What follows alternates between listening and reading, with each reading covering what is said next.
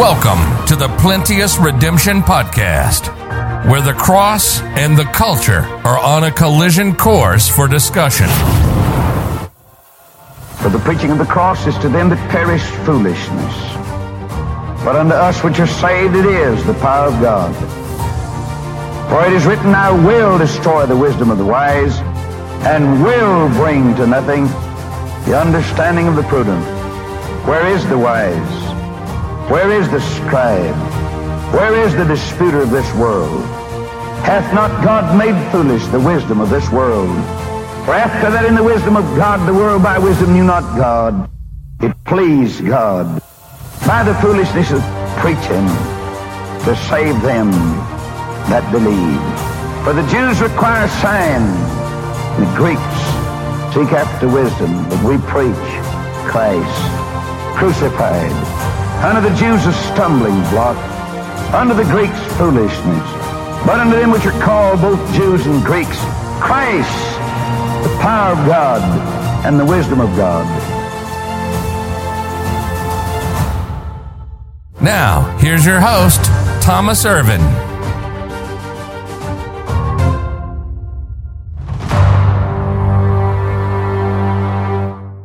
By following biblical principles, we are encouraged to soberly consider clear scriptural instructions for life's direction. When clear and specific instruction isn't available, we examine the decision, the subject, or the person in light of the fruit they have produced over time. I submit that ample, clear instruction exists regarding perverted ideas like abortion. Conservatives and Republicans struggle with this matter in terms of moral reasoning, but they have no basis for such reasoning. I encourage such an one to provide a standard of truth for these struggles. Trust God, for the word of the Lord is right and all his works are done in truth. But I do understand conservative Republican and Christian are not the same. Considering that the word of God and loss of life are not enough to deter, I recommend abortion be examined based on its history and the fruit it produces. One cannot properly understand the historicity of abortion without first discussing the eugenics movement. The two go hand in hand, and one is born of the other. Eugenics is defined the study of methods of improving genetic qualities by selective breeding, especially as applied to human mating. Of course, the idea of selective improvement is subjective and therefore relative to the eugenicist. Eugenics has been practiced in many ways by many groups over the years, and at face value appears to be a credible discipline of study. Oddly, eugenicists presuppose themselves included in selections made to improve society. As a result of its roots in societal improvement through selective breeding, as though people were animals, it's often hailed as the solution to social troubles. Through their efforts, eugenicists made a discovery, a common theme running throughout mankind. Man that is born of a woman is of few days and full of trouble. Their particular discipline aims to determine the source of such troubles and eradicate it from man. They disregard the scriptures, which clearly say, as by one man sin entered into the world, and death by sin, and so death passed upon all men, for that all have sinned. They conveniently missed that little link. Of course, anyone with a Bible already knew this. We also know the solution, how that Christ died for our sins according to the scriptures, and that he was buried, and that he rose again the third day according to the scriptures. Eugenics was introduced into the world by a man named Sir Francis Galton. Sadly, it would be applied early on by the United States of America. Curiously, Galton was a cousin of Charles Darwin. It's interesting how usual suspects can often be found peddling death together. Therefore, it's no surprise eugenics is rooted in social Darwinism, and more often than not connected with socialism and communism, though America's constitutional republic did decide to try it out for a space of time. Eugenics would apply survival of the fittest to society, Unfortunately, the only natural aspect of selection was the subjective opinions of intellectuals. Their race or social status was never considered amongst the undesirables. In a series of essays called Essays in Eugenics, Galton explains how preventing the unfit from reproducing while facilitating the fit in reproduction would greatly benefit society's future advancements toward improvement. Of course, he gave himself the privilege of selecting who would be deemed fit, unfit, and he defines what advancement or improvement entailed. Eugenics, as a form of disciplined study, entered the market of ideas and piqued the interest of intellectuals. History often notes a common trend: the ability of intellectuals to elevate evil amongst viable options. And so, spending time in nothing else but either to tell or to hear some new thing has dire consequences. Most, not all, but most would agree genocide is wrong and should never be practiced. But the execution of one race because they possess undesirable characteristics as seen by another race for societal improvement, that's the scientific discipline known as eugenics. This idea is on par with terminology like pro-choice. Adolf Hitler was an admirer of eugenics. The evils thereof would have its greatest implementation in Nazi Germany. Eugenics became popular around 1918. It would not find ardent opposition until G.K. Chesterton fought back through notable essays on the matter. In 1922, Chesterton wrote Eugenics and Other Evils, in which he warned against toying with such ideas. During this time, especially at the university level, eugenics began to be taught and advocated by intellectuals in the United States. The eugenics movement began to define what they determined to be the source of trouble in our world, thereby narrowing its focus. This led naturally to identifying disparities amongst the races, creating necessary profiles to justify defining the fit and the unfit on racial terms. Soon, the white intellectuals of that day concluded the Negro race was eugenically unfit and problematic to the advancement of society, just as Hitler had done in Nazi Germany with the Jews and Negroes. Their perceived need for action intensified when they discovered non-white races had much higher birth rates than that of the white races. At this point, battle plans were drawn, and the war effort would be fought in the mother's womb. Left-leaning progressive intellectuals that promote these ideas would not allow the suggestion this is racism. They would explain the science of eugenics simply majors on an unfortunate aspect of natural selection, that being the destruction of unfavored races, as taught by Charles Darwin. The trouble is, eugenicists are making the selections. Then they lobby governments to carry out the destructions thereof. Another notable eugenics advocate was Margaret Sanger. She thoroughly believed eugenics was the solution to society's woes.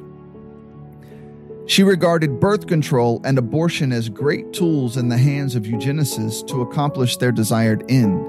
Sanger believed birth control would help prevent people groups she deemed unfit to reproduce from becoming pregnant in the first place.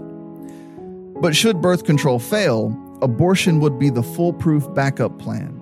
If conception could not be controlled, it could then be aborted. Yet, before Sanger advocated for birth control and abortion, the U.S. tried its hand in forced sterilization. Under the consent of the Supreme Court, the opinion was written by Oliver Wendell Holmes: anyone deemed unfit by race or by characteristic, that is, feeble-minded, criminal, deformed, etc., would be forcibly sterilized. By 1931, 28 states had implemented laws regarding forced sterilization. Many of these laws would remain in place until the 1980s. The wave of popularity in favor of eugenics in America only began to turn in the 1940s when Nazi concentration camps came under the control of the U.S. military. the Nationalist Socialist German Workers' Party, also known as Nazis, fully implemented their form of eugenics without limitations. As we know, the result was devastating, or at least we should know. In 2020 America, socialists have become comfortable at the top levels of our government. I wonder what will follow. Sanger would implement her eugenics aspirations by way of business that alleges to help plan for parenthood, though executing the unborn child seems to be an odd plan. The organization's initial leadership backed the legalization of abortion to implement its eugenics process.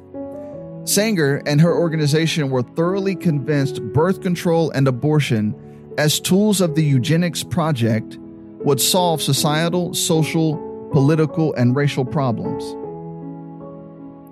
These tools would also stop the fast-paced birth rate of races she deemed undesirable.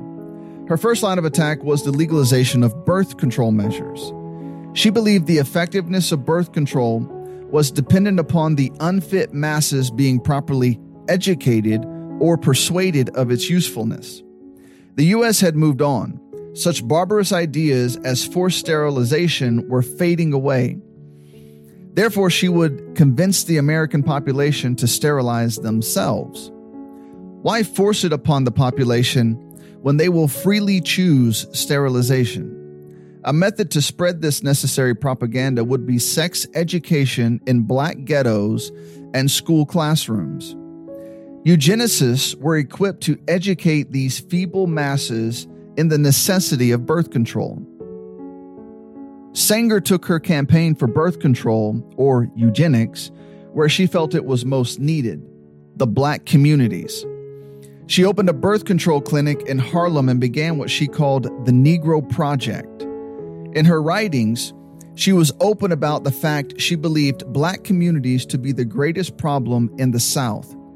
And so it was, she set out to solve this perceived problem by implementing birth control measures in hopes over time this race might cease to exist.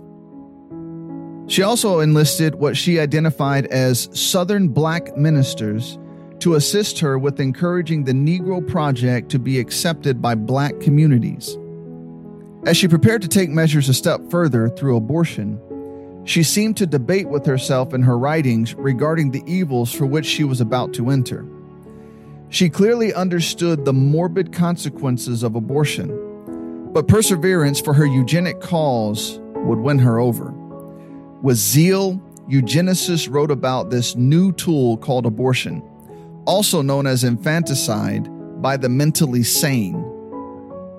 They clearly understood the implications and played no such word games as are played in politics today.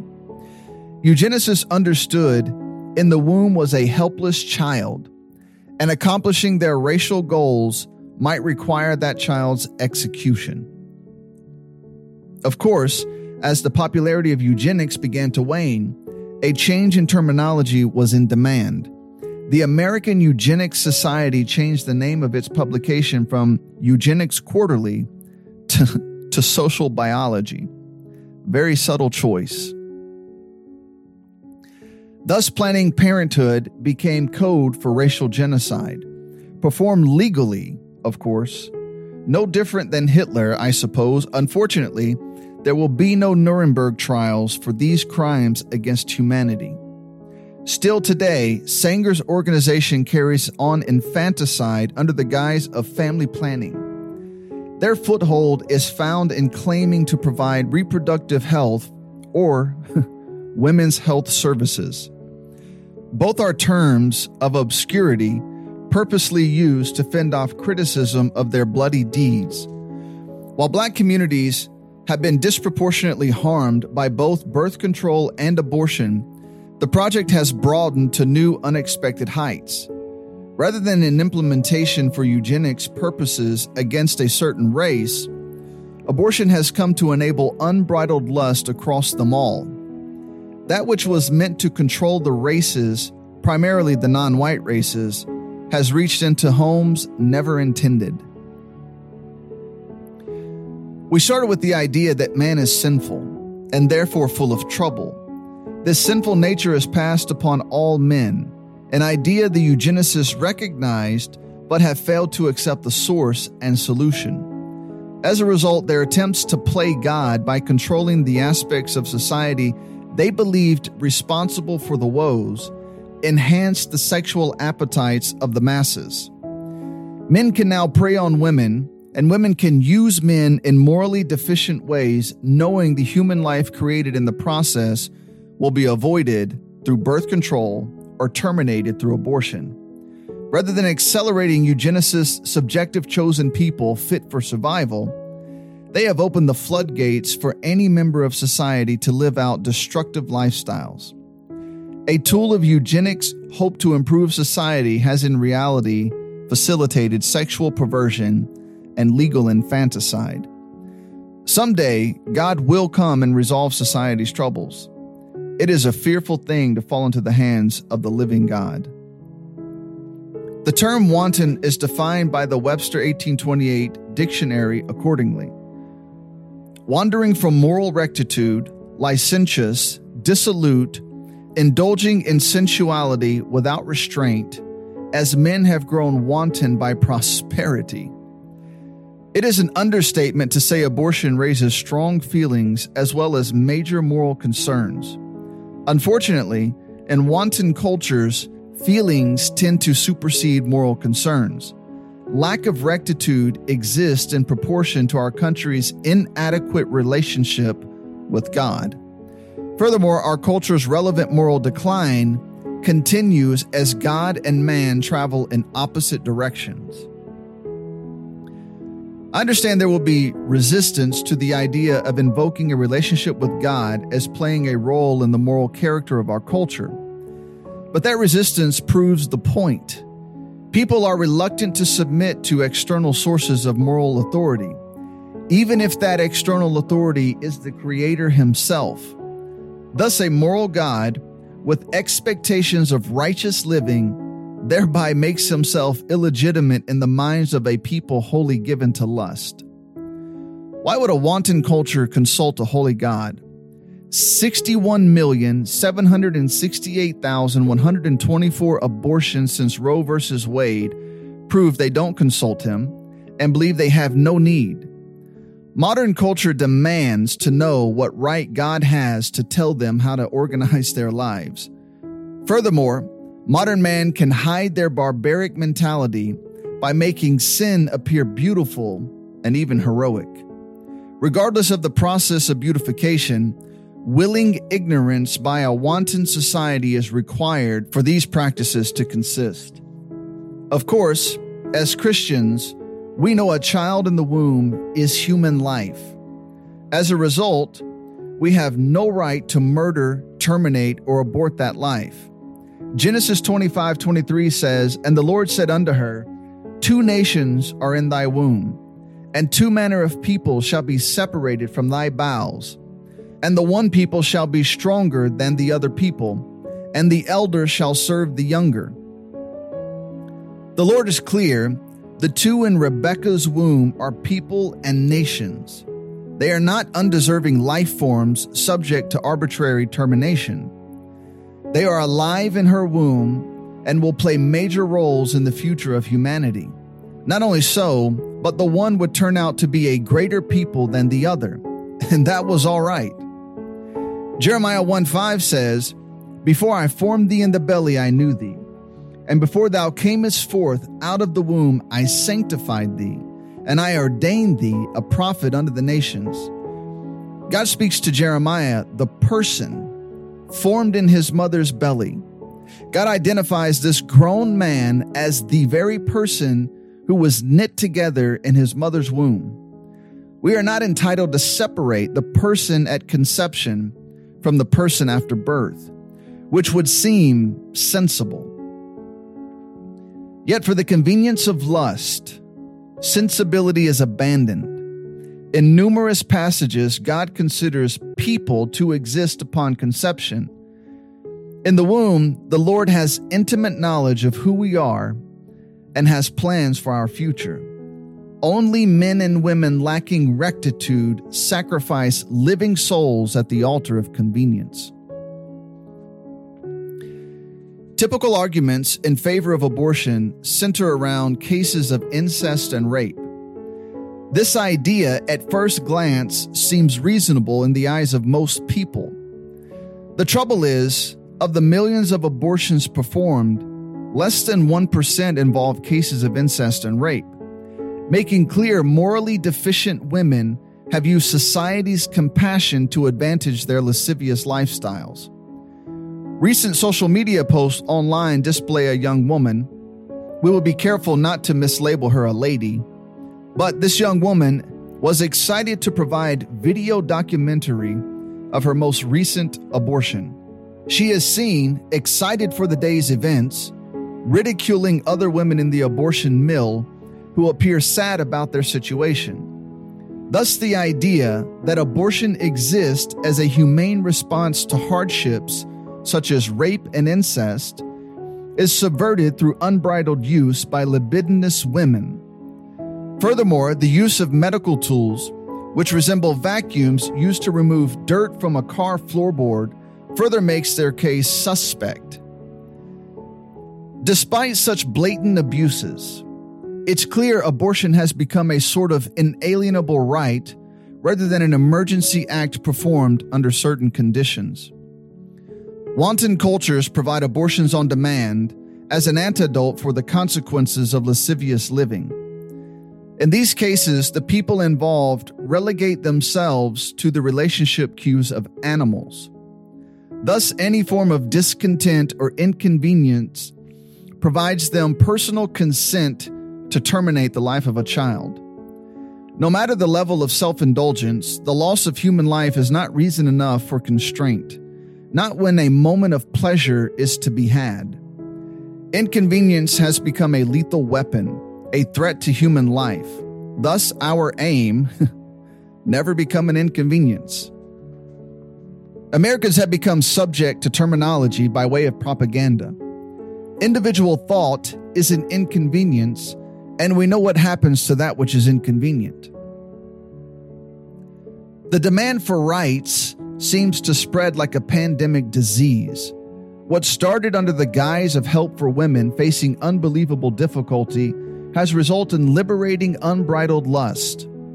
It's frightening to consider the lengths people will go to retain unrestrained rights.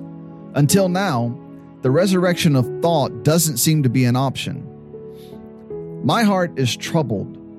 People who, being past feeling, have given themselves over unto lasciviousness, to work all uncleanness with greediness, and have the legal right to do so with little restriction.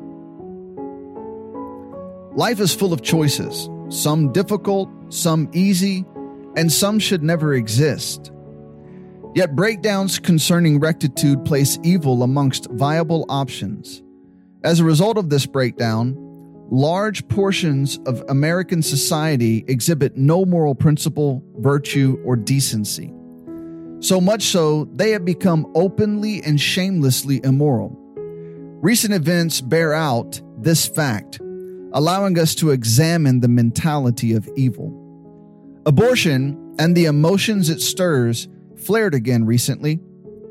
Due to high-profile cases before the Supreme Court, rallies for and against abortion were held in our nation's capital. Of course, as a Bible-believing Christian, I naturally have a pro-life bias. For me, this is not a political affiliation, but rather an attempt to align myself with God's Word. To state it plainly, abortion is an ungodly practice Christians should never stand for. It exists as a solution to particular consequential inconveniences. That is, it's inconvenient to exercise self-control, and it's inconvenient to be left with the inevitable result. Sexual exploits are more important than the babies they produce. Abortion has become the fireproof backup plan when life is generated by brief moments of pleasure. The natural opposite of being dubbed pro-life is what would be called pro-choice, which is odd terminology on several levels. For example, It seems mildly odd to scream uncontrollably about being pro-choice while denying unborn children a choice in the matter. It's curious to me how people who escaped the womb now advocate on behalf of fetal killing squads.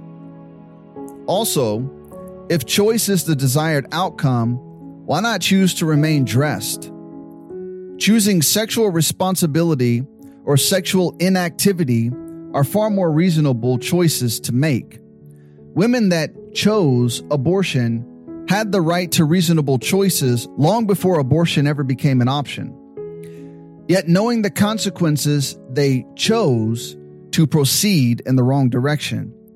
Now society is expected to allow the execution of children by way of irresponsible living to continue. The pro-choice rally enthusiastically exalted abortion as an accomplishment. Furthermore, certain of them graphically detailed how aborting a child led to a successful career. Choices. Who knew? Abort a child or abort success. The lewd woman horrifically shrieked about her beautiful office, her talk show, her hybrid car, and her beautiful home. She explained the source of her success was due to the abortion of a child, or at least her ability to have an abortion prevented the hindering nuisance that is human life. This deviant path to success started when she was 15 years old.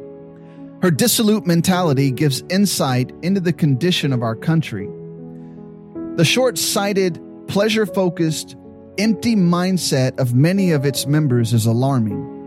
This woman's frame of mind is best defined as evil, a way of thinking she is proud of. But, evil or not, at least it comes with a hybrid car. Consider her description of the situation. Termination of life thrust her into success. I wonder in what other areas of life it's acceptable to execute someone for personal success. Her path to accomplishment required removing anything or anyone that might slow or hinder her achievement. In this case, as a 15-year-old girl, she had enough lustful desire and self-interest to understand her chances at personal gain increased if her child's existence ceased. According to this reasoning, promotions in the workplace will become easier. Just execute the competition. This woman's loathsome mindset exemplifies her laziness as well. She made a conscious decision to refuse motherly responsibility as it required extra effort on her part. And not only so, but she also made the ridiculous false assumption mothers are incapable of successful careers. It never occurred to her many loving mothers are unbelievably successful in careers that actually matter. No doubt she would struggle with this concept since it requires character, as well as allowing the child to live past conception. Yet as she shrieks loudly about her success by way of abortion, she failed to mention she does not make the list of even B-rated actresses.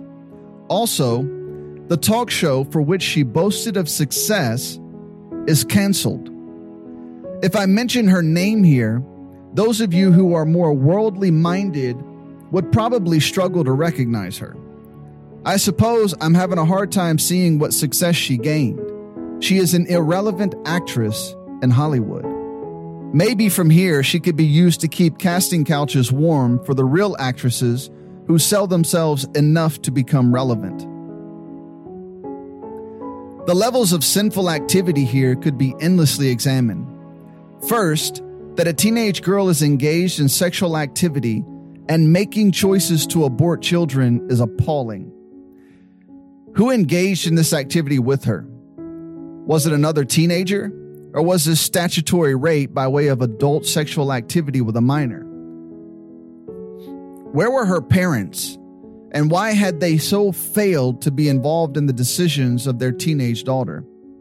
What vile clinic allowed a teenager to enter pregnantly and leave having slain the child in her womb? The levels of depravity involved in this situation are immense.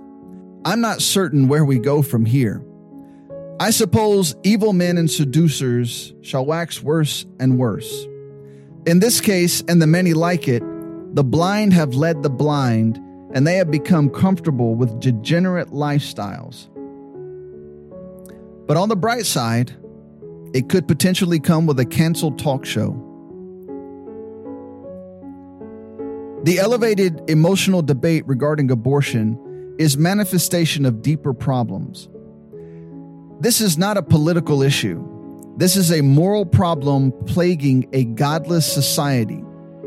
Deficient character and pleasure-seeking individuals turned abortion into a billion-dollar industry. Supply and demand. Enough evil must exist to maintain the need for supply. Unfortunately, the demand is high. People live under the pretense that man was born for happiness. Thus, their lives are increasingly shallow. The most civilized of nations are proving to be civilly barbaric. We keep hearing, follow the science, or listen to the experts. That is, subject yourself to an elite class of intellectuals who will determine the limits by which you may live. If expert intellectuals decide eugenics is the game plan, pray they do not find your race, your class, your gender, or your religion undesirable. If convenience is their dominating thought, one better not somehow become an inconvenience. Boundaries, whether physical, moral, or intellectual, require diligent maintenance. Again, the Bible says in Proverbs 4:23, "Keep thy heart with all diligence, for out of it are the issues of life." We live in a time when taboo is seen as heroic and cutting edge. The trouble is no longer a question of morality, but rather painting the depths of immorality as somehow beautiful.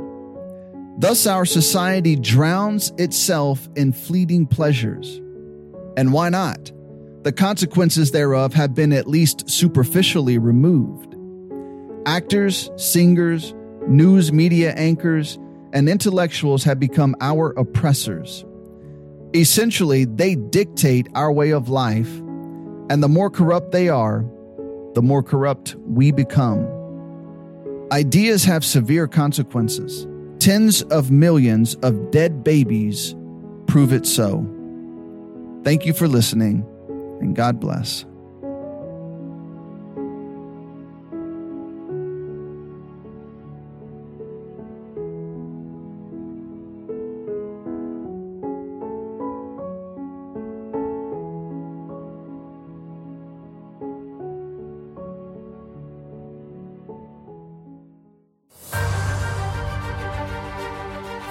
We hope you enjoyed this podcast. You can learn more about our ministry by visiting www.plenteousredemption.com. You can hear more Plenteous Redemption podcast audio at www.plenteousredemption.media. Please comment below if this podcast has been a help to you. Also, inform us of future topics that would interest you. Thank you again for listening to the Plenteous Redemption podcast.